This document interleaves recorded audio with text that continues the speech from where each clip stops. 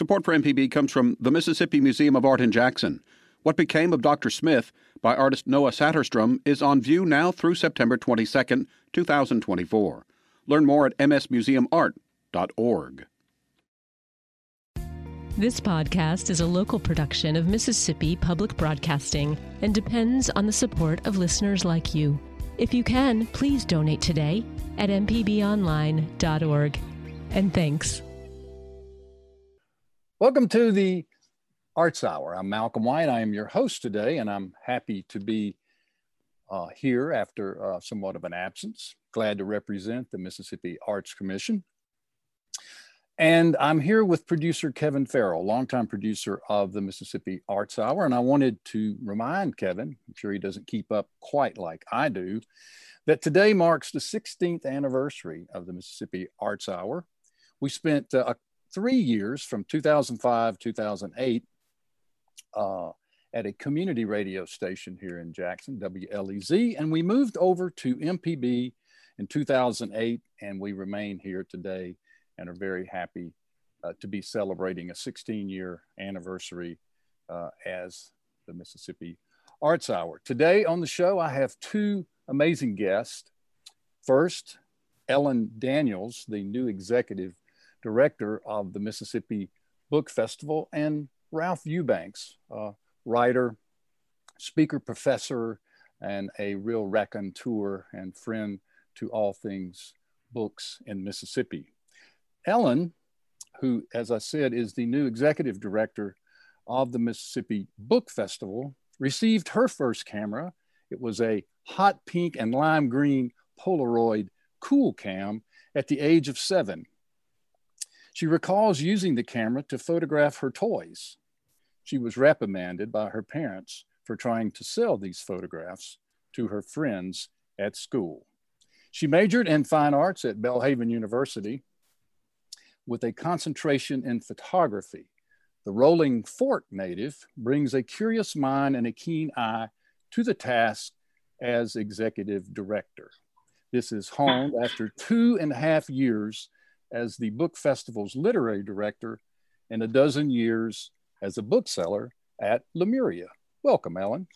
Thank you, Malcolm, for that wonderful introduction. Thank you for having me on here today. Absolutely. And I'll remind you that you and I participated in a book called Studio Jackson some years ago, where Nell Knox and you produced this wonderful book about the creative culture in the Mississippi capital, and I was honored to write the foreword. So this is your first book, and hopefully there will be more.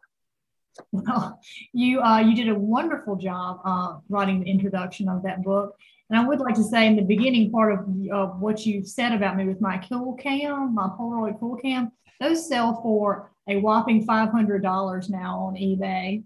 I would give anything to still have that camera. I was about to ask if you kept it.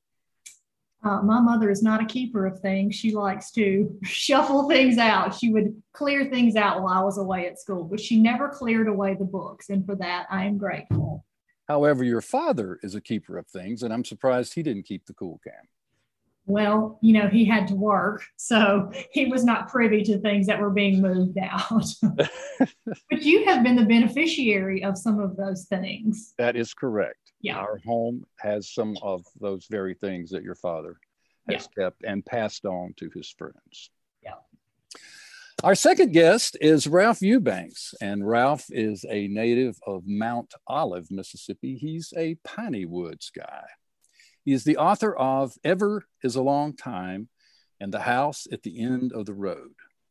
He has written for the Chicago Tribune, Vanity Fair, Time, the Wall Street Journal, Wired, the New Yorker, and National Public Radio.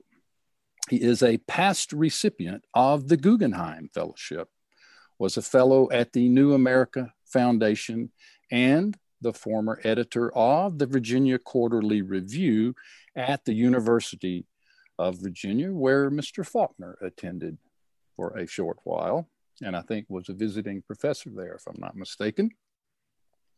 He is also on the staff, but is on leave as a professor of English and Southern Studies at the University of Mississippi And Ralph, I believe that you have a new assignment to share with us today. Yes, I am the Carl and Lily Forsheimer Foundation Fellow at the Harvard Radcliffe Institute at the Radcliffe Institute for Advanced Study.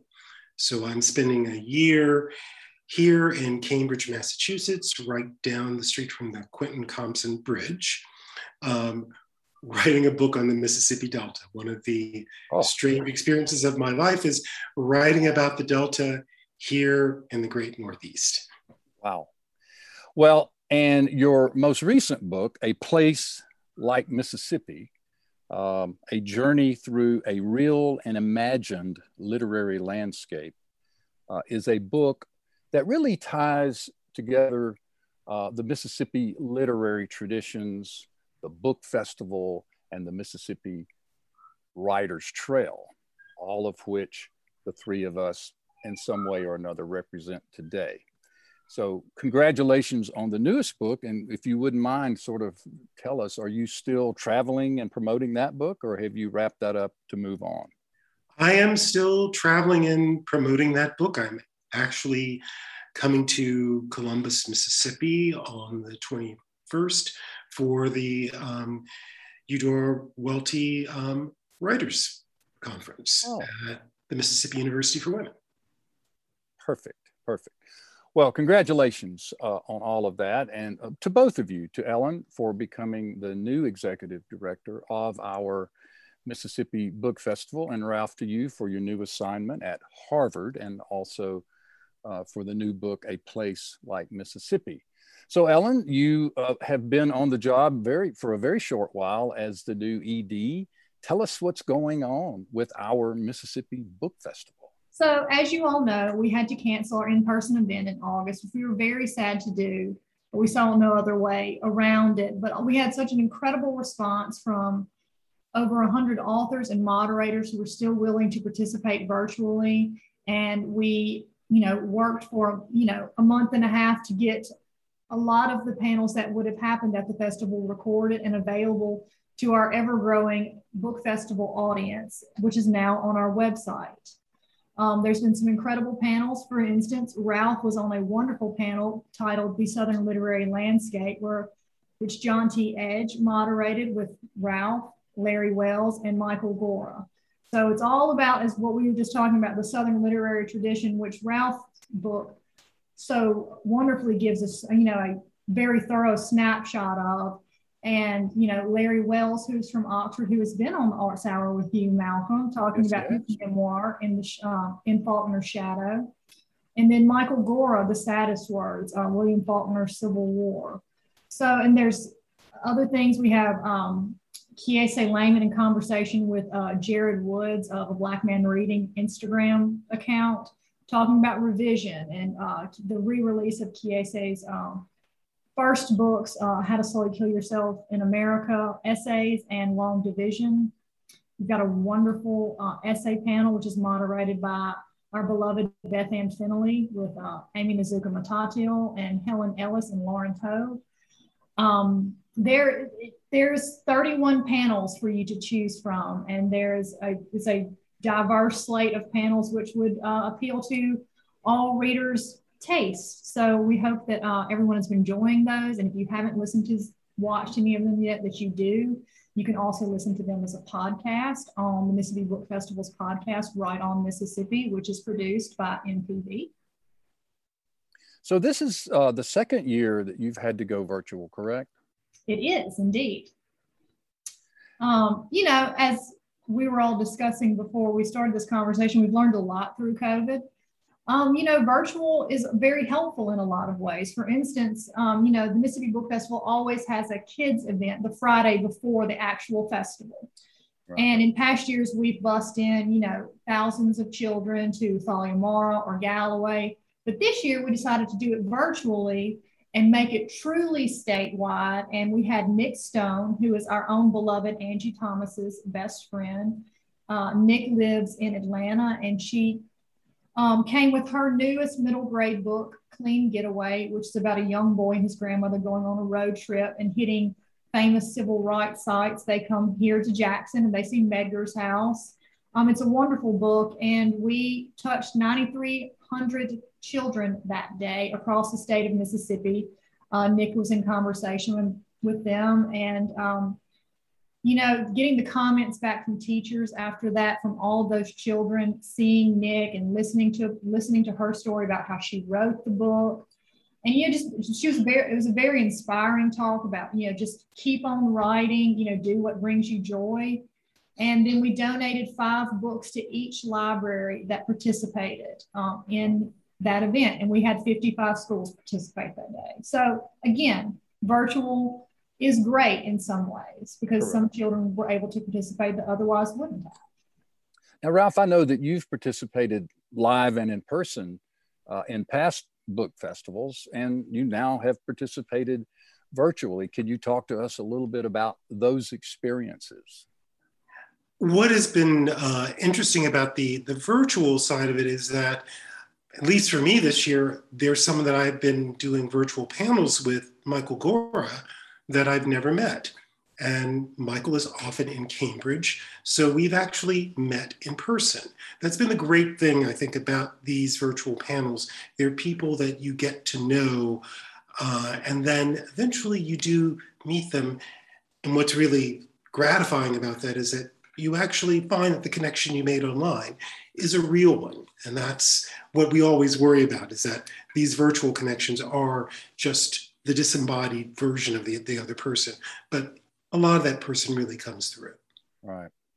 And again, you've also participated and been at some of the past book festivals live. Talk a little bit about the book festival and what it means to a writer to come back home and to have this amazing book festival there to participate in, and where you don't have to go to New York or Texas or California to gather with your tribe.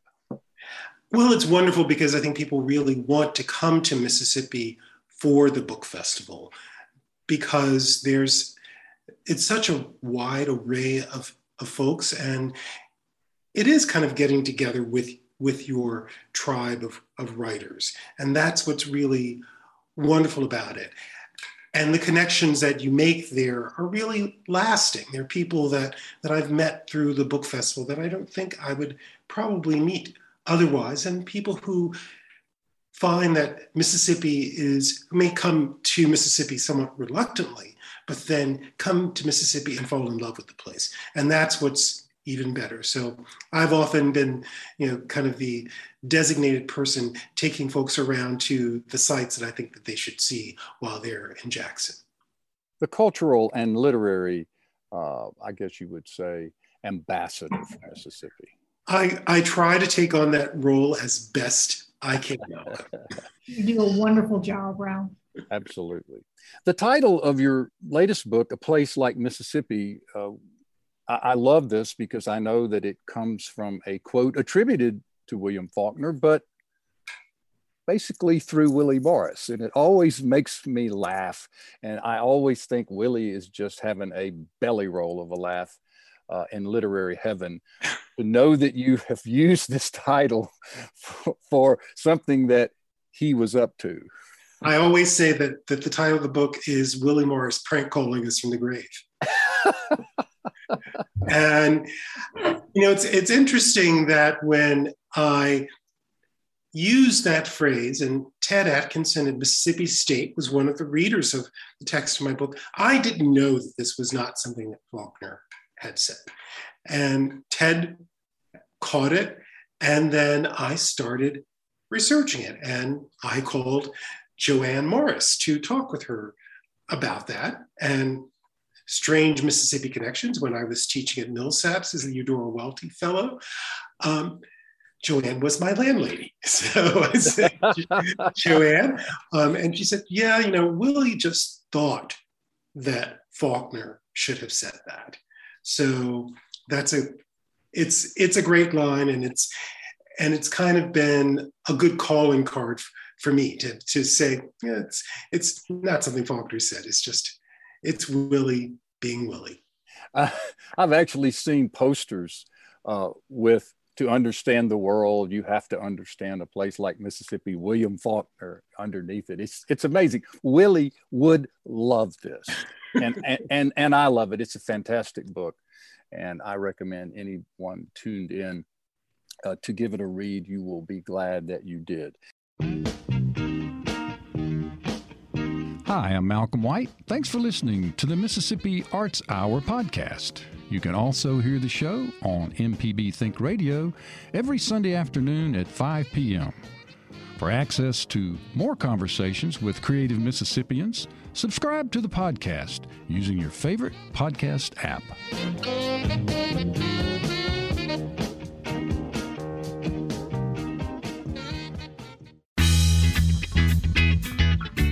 I'm Professor Richard Gershon from the University of Mississippi School of Law, host of In Legal Terms. If you're enjoying this podcast, I encourage you to listen to In Legal Terms, the show about you and your rights. We find interesting legal topics to bring to you and let you know how the law affects you. Find In Legal Terms on any podcasting platform on your smart device or on our website, inlegalterms.mpbonline.org. This is an MPB Think Radio podcast. Welcome back to the Mississippi Arts Hour. I'm Malcolm White. I'm your host today, sitting in for my great friends at the Mississippi Arts Commission, where I spent a few days with those good folks. My guests today are Ellen Daniels, the new executive director of our great Mississippi Book Festival, and our friend Ralph Eubanks, who joins us from Cambridge, Massachusetts, where he is a fellow at Harvard University. There are more specifics if you wish to dig in or ask Ralph about that. But welcome back to both of you. We're so happy that you're here. It's good to be here. Thank you, Malcolm. So Ellen, we were talking about the festival being remote this year as well as last year, but you know, let's talk about the future. Let's talk about next year and tell us about the plans for the 2022 Mississippi Book Festival. Well, we are in the beginning stages of planning 2022, and we are excited to be able to have another literary lawn party, which is the party line for the Mississippi Book Festival. It's a literary lawn party that takes place on the State Capitol Complex lawn. We had a literary log-on party this year. So we are excited about being back together in person in 2022. And we've got a couple things, you know, kind of in the works. I think it's a little too early to reveal those. You know, we have to keep you can tease it. Anticipating something great to happen. But I think the most important thing is all of us being able to be back together and celebrating our love of books and their authors. You know, I heard in one of our virtual panels this year, Helen Ellis, who is originally from Alabama, who is a riot, and she is a 3-time Mississippi Book Festival panelist. I think Ralph is probably a 6-time Mississippi Book Festival panelist. That's about right. Yeah. But Helen was talking about being from the South, storytelling is competitive sport. And that rang so true and accurate. While it was hilarious, it's so true. And, you know, as Ralph was saying before, you know, a lot of people want to come to Mississippi and they have a certain expectation in their mind. And I think once they get here and they come to this festival, everything, all their preconceived notions are kind of thrown out the window, because if there is anything that Mississippians hold dear, that is a good story and the people who tell those good stories. So that's what we like to celebrate with the Mississippi Book Festival.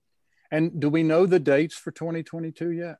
We are the third Saturday in August every summer, and we will be all together again on August 20th, 2022. Back at the Mississippi State grounds. Yeah. I always like to refer to Mississippi as 2.9 million storytellers. And I like to talk about what you alluded to with people want to come to Mississippi, this, that, and the other. I call it the curiosity factor. Yes. And while we may have some demons and we may have a tattered past, people are very curious about this place called Mississippi. And Ralph, you, I guess, are many times the voice and the face of Mississippi as you travel around this great globe of ours, being a native son. Yes, it is. Ambassador? Yes, and I am actually giving a talk here at Harvard on February 15th on why the Mississippi Delta matters. So really talking about Mississippi, why it matters, and also doing that as part of our storytelling tradition. And that's the great thing. And the other thing people say, well, aren't people just a little bit crazy down in Mississippi? I said, yeah, I said, but we bring our crazy people and put them on the front porch and let them tell the stories. So we don't hide them in the back or up in the attic. So, and I think that kind of piques their interest and say, you know, I've said to many of my fellows who have never been to Mississippi, well, y'all come see us now. Right. Yeah. My friend David Patterson likes to say, you know, I don't put my stuff on the back porch. I put everything on the front porch. And I think that's how Mississippi rolls. That's exactly it. That is exactly how we roll. And I do represent that in a lot of ways while I'm here in Cambridge. It's very difficult to distance yourself from Mississippi when you're writing about it. I think I have to find ways to put myself there, which is why every day I walk across the Anderson Memorial Bridge, because I feel this closeness to this place, that it's part of a tragic event and, you know, Faulkner's novel, but it really connects me to Mississippi.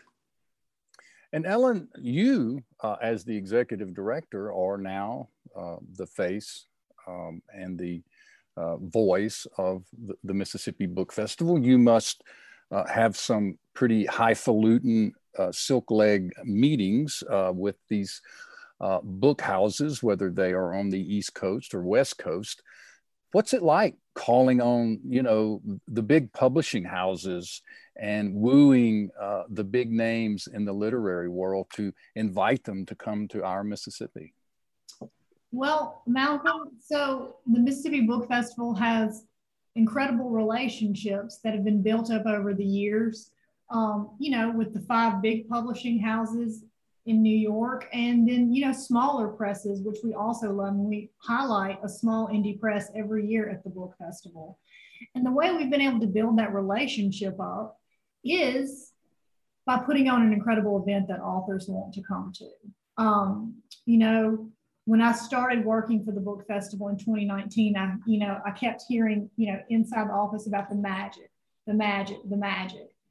And being able to, you know, take part in planning and see it all come into fruition on that day in August, I understood the magic. You know, there's a whole committee of people that labor over these panels that, you know, make it to the Mississippi Book Festival. We start out with a very long list and it gets edited and edited and edited. And we pick the cream that rises to the top. And, you know, in 2021, it was difficult to plan a book festival because all the big publishers were really trying to protect themselves because of COVID, which I completely understand. And they really weren't passing along a lot of the invitations. And so I have really created a relationship with a couple of authors. And one of them in New York just started sending me people's email addresses. They were like, email them, they want to come, email them, they want to come. And they did. And that was really kind of incredible to watch happen and be a part of. So, you know, it's been a long process of building those relationships, which I wasn't here for a lot of it, but the people that created the Mississippi Book Festival did a wonderful job in creating a foundation for growth with this event in our state.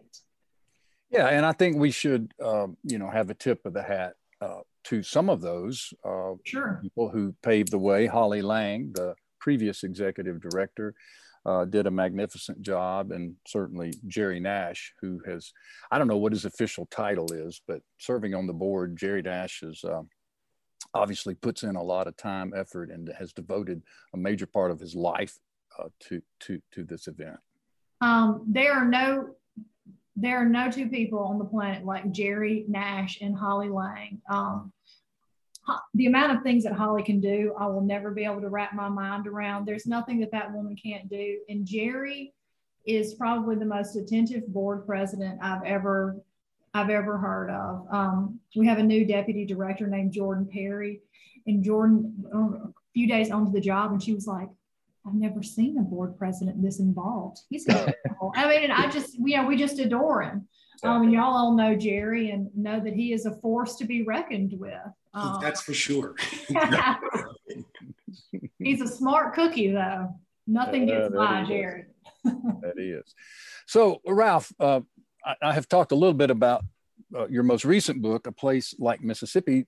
Tell us about what you're working on now. What's next? I know as a writer who gets up every day writing and probably goes to bed every night making notes about what to write tomorrow, there's got to be a new project in the works.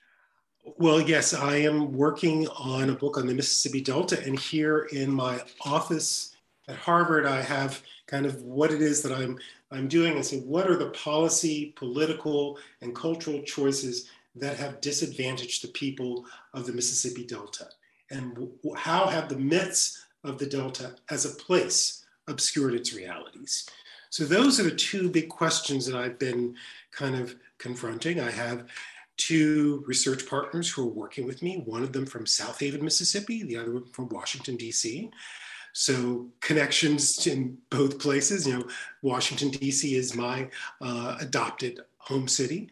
So they are really digging into this project. They love working on it. And because my research partner from South Haven has family roots in the Delta, she is completely into this project and has been doing some amazing work for me. Now, you were looking up as you were talking about those topics. Have you taken to writing on the wall like Faulkner there in your office at Harvard? I have a big whiteboard here, and what I do is as what I'm focusing on at the moment goes up on that whiteboard, and then when my research partners come here, like they're coming here later today, and I've just done a new outline of the project and how I think the research is going to flow from here. So I'm gonna put that up on the whiteboard, but I have that up on the board, so when I walk in every day, I know what it is that I need to be focusing on. What are the two big questions? And there's room on that board for a couple of more questions to explore as well. And it's a real gift to be able to focus on a project for an entire year without teaching responsibilities. All I have to do is get up every day and research and write. Wow. Yeah, what a gift. Yeah. But no better gift could be given to a man who has more potential and who is better deserving of such than you. Do you have a working title for the new piece? The working title right now is When It's Darkness on the Delta. That's my working title, because that's a song that I think in a lot of ways embraces the mythology of the Delta. Yes. And it wasn't even written by someone from the Delta, which is how very curious. Very often we project an idea of a place on it from people outside of the region. And that's why that's my working title. Hi, I'm Malcolm White. Thanks for listening to the Mississippi Arts Hour podcast. You can also hear the show on MPB Think Radio every Sunday afternoon at 5 p.m. For access to more conversations with creative Mississippians, subscribe to the podcast using your favorite podcast app.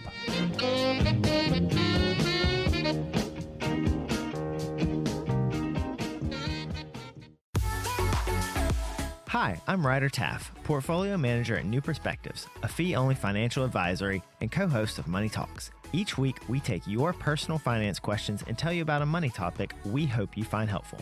Money Talks can be heard Tuesdays at 9 a.m. on MPB Think Radio. Podcasts can be found on our website, money.mpbonline.org, or on your smart device's podcasting platform. This is an MPB Think Radio podcast.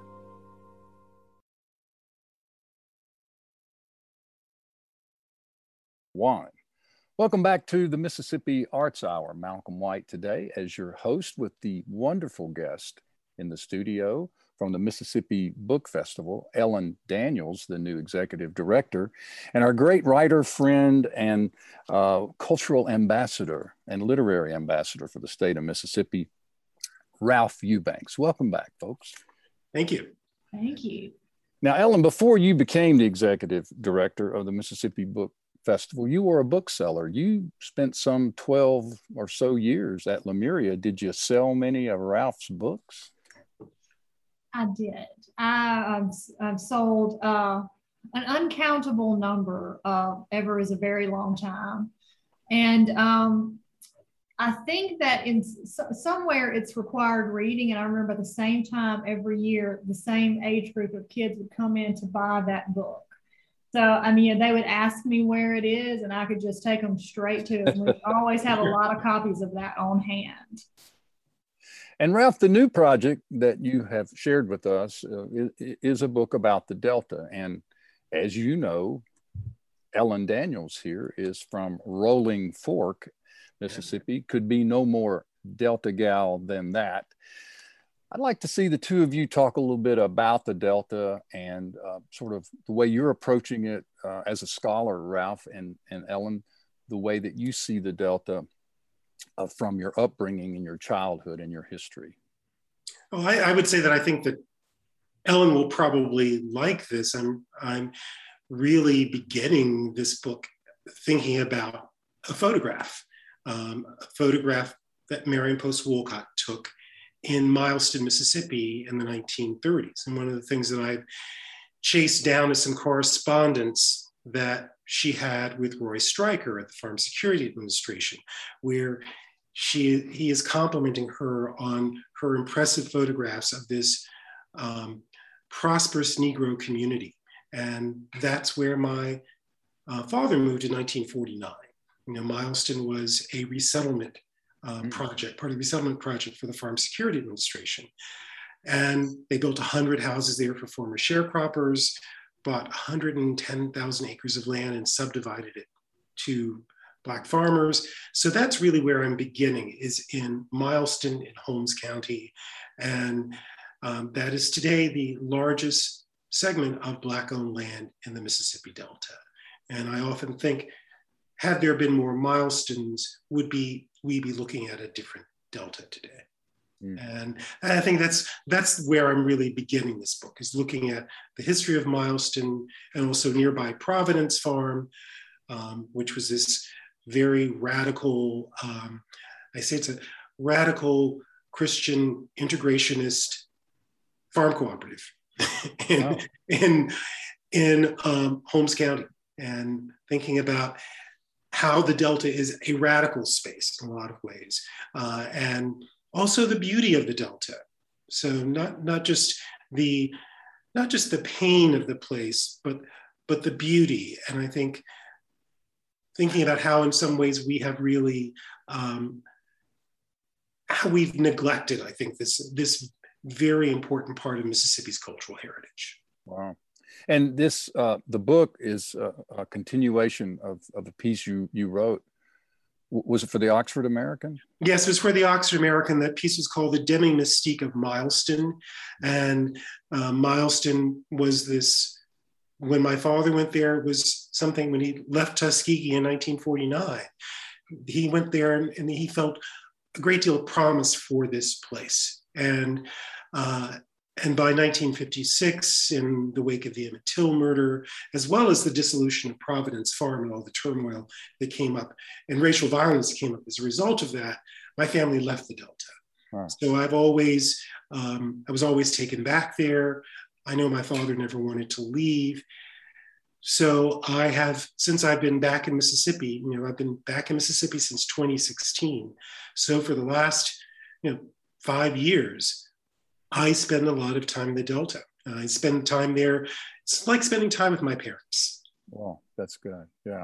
So I spend more time in Mileston than I do at my parents' graves. So. Great. And Ellen, a native of that soil? Yeah. Well, the Delta is such a mythologized place and almost kind of fetishized a little bit. Absolutely. And there is no other place like it on earth. My entire family still lives there, and I love to go visit it. I go all the time. And growing up, it was all I knew, so I didn't think anything of it. That was just what I knew. We lived in this small little rural community in the South Delta, and the South Delta is very different from the North Delta, as I was told from a man from Clarksdale when he asked me where I was from. I said, I'm from Rollingport. He was like, oh my, you people from the South Delta are barely domesticated. I take that as a compliment, so thank you. That's not exactly what I've never thought of you as being domesticated. Not exactly what I told him, but I won't say it on air. The Delta is such an incredibly beautiful landscape, and as far as dirt goes, it doesn't get much better than the dirt in the Mississippi Delta. But it also has a very troubled past, and a lot of that has carried over into our present. There is little to no middle class. There is wealth or extreme poverty in most situations. And I would love for people to see the beauty that it has, but also the problems which therein lie, and how we can rectify those problems. Education is not great in the Mississippi Delta. My sister does a lot of work with education in our small town of Rolling Fork. We don't have a lot of resources that, places like Jackson and Oxford and, kind of more metropolitan areas have.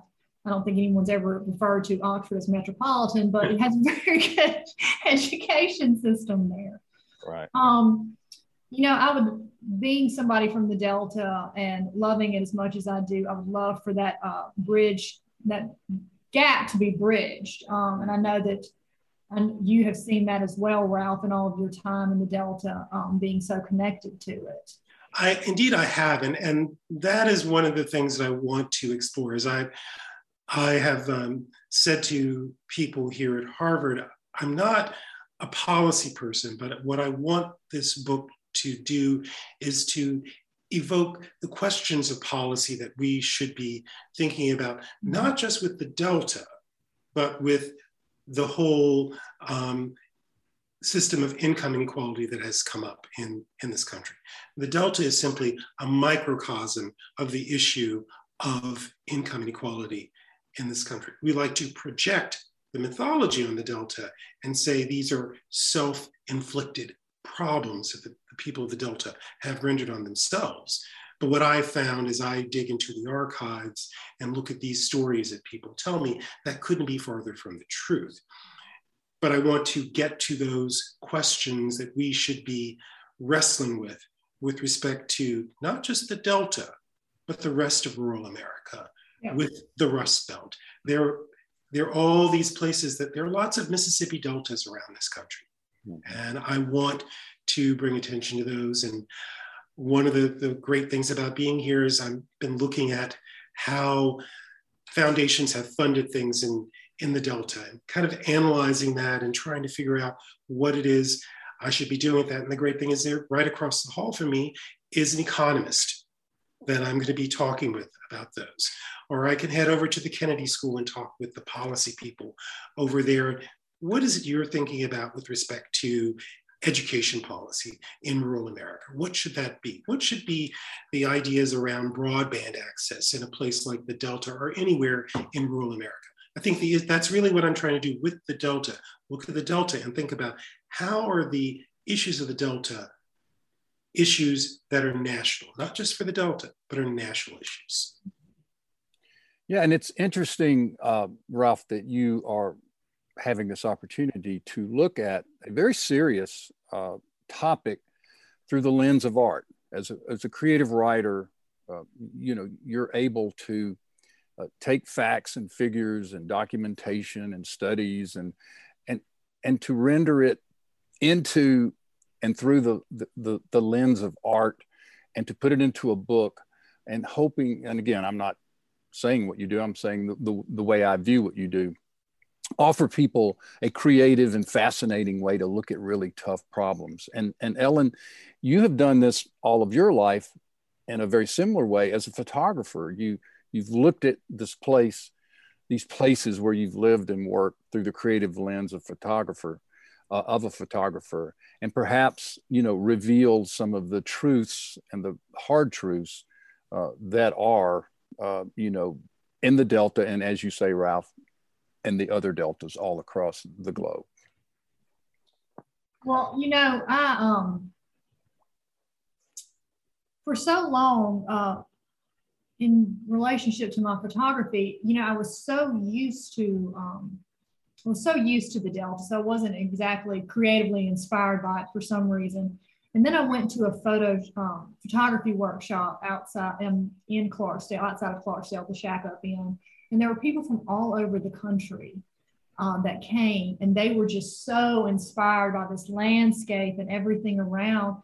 And being able to see the Delta through their eyes, lit this fire in me. And I was like, this is a place like no other. And it is my native soil. And so I was like, what am I missing? And so I really started looking at, the Delta kind of with my adult eyes, and not as like this angsty teen that was trying to get so away from it for so long. I had kind of just adopted that mentality about my home. And, I always wanted to move away. I wanted to move to New York City and da-da-da-da. Well, then I started becoming incredibly inspired by where I come from. And I was like, I don't ever need to leave here. And I have a lot of dear friends that live up in New York, and they're like, when are you going to move up here? Da-da-da-da. And I finally was able to say, you know what? I'm never going to move up here. I'll come visit y'all. But the things that I'm inspired by, that's where, I live there now, and I'm not leaving there. Right. So it is a very special place. It has its problems, like all places, but it's very special to me. It is in my blood. So.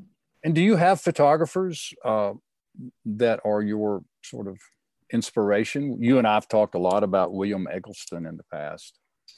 I love William Eggleston. One of my very favorite photographers, not a Delta photographer, it's Clarence John Laughlin from New Orleans. I was very intrigued by, those kind of moody, surrealist photos when I was in college. Sally Mann is a favorite. But then just think of someone who did photograph the Delta heavily, Jack Spencer. The first time I ever saw native soil, I burst into tears. I was so moved by those images. And then I met Jack and I love him so much. And he is definitely a force of nature, but Jack's one of a kind. And to know this person and see these gorgeous photos that came from this person, it's a pretty incredible juxtaposition. But I love this, one of my most favorite bodies of work ever. He is an incredible artist, and I love that he did that body of work in the Delta. So.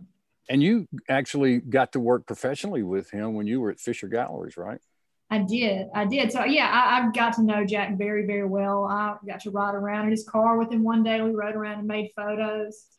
I actually got one of my favorite expressions from Jack Spencer.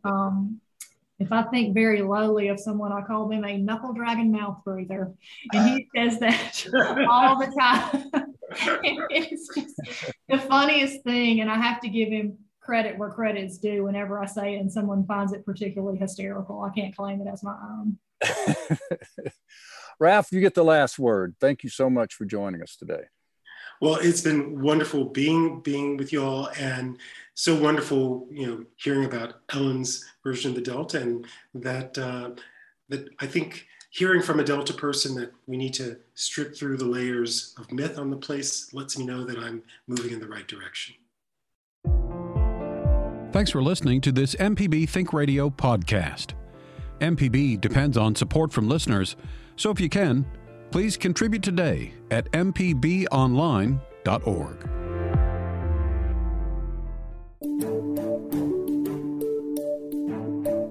Hi, I'm Dr. Jimmy Stewart, Professor of Internal Medicine and Pediatrics at the University of Mississippi Medical Center. On the original Southern Remedy, we answer questions about all aspects of your health and share some of the latest medical information in the news.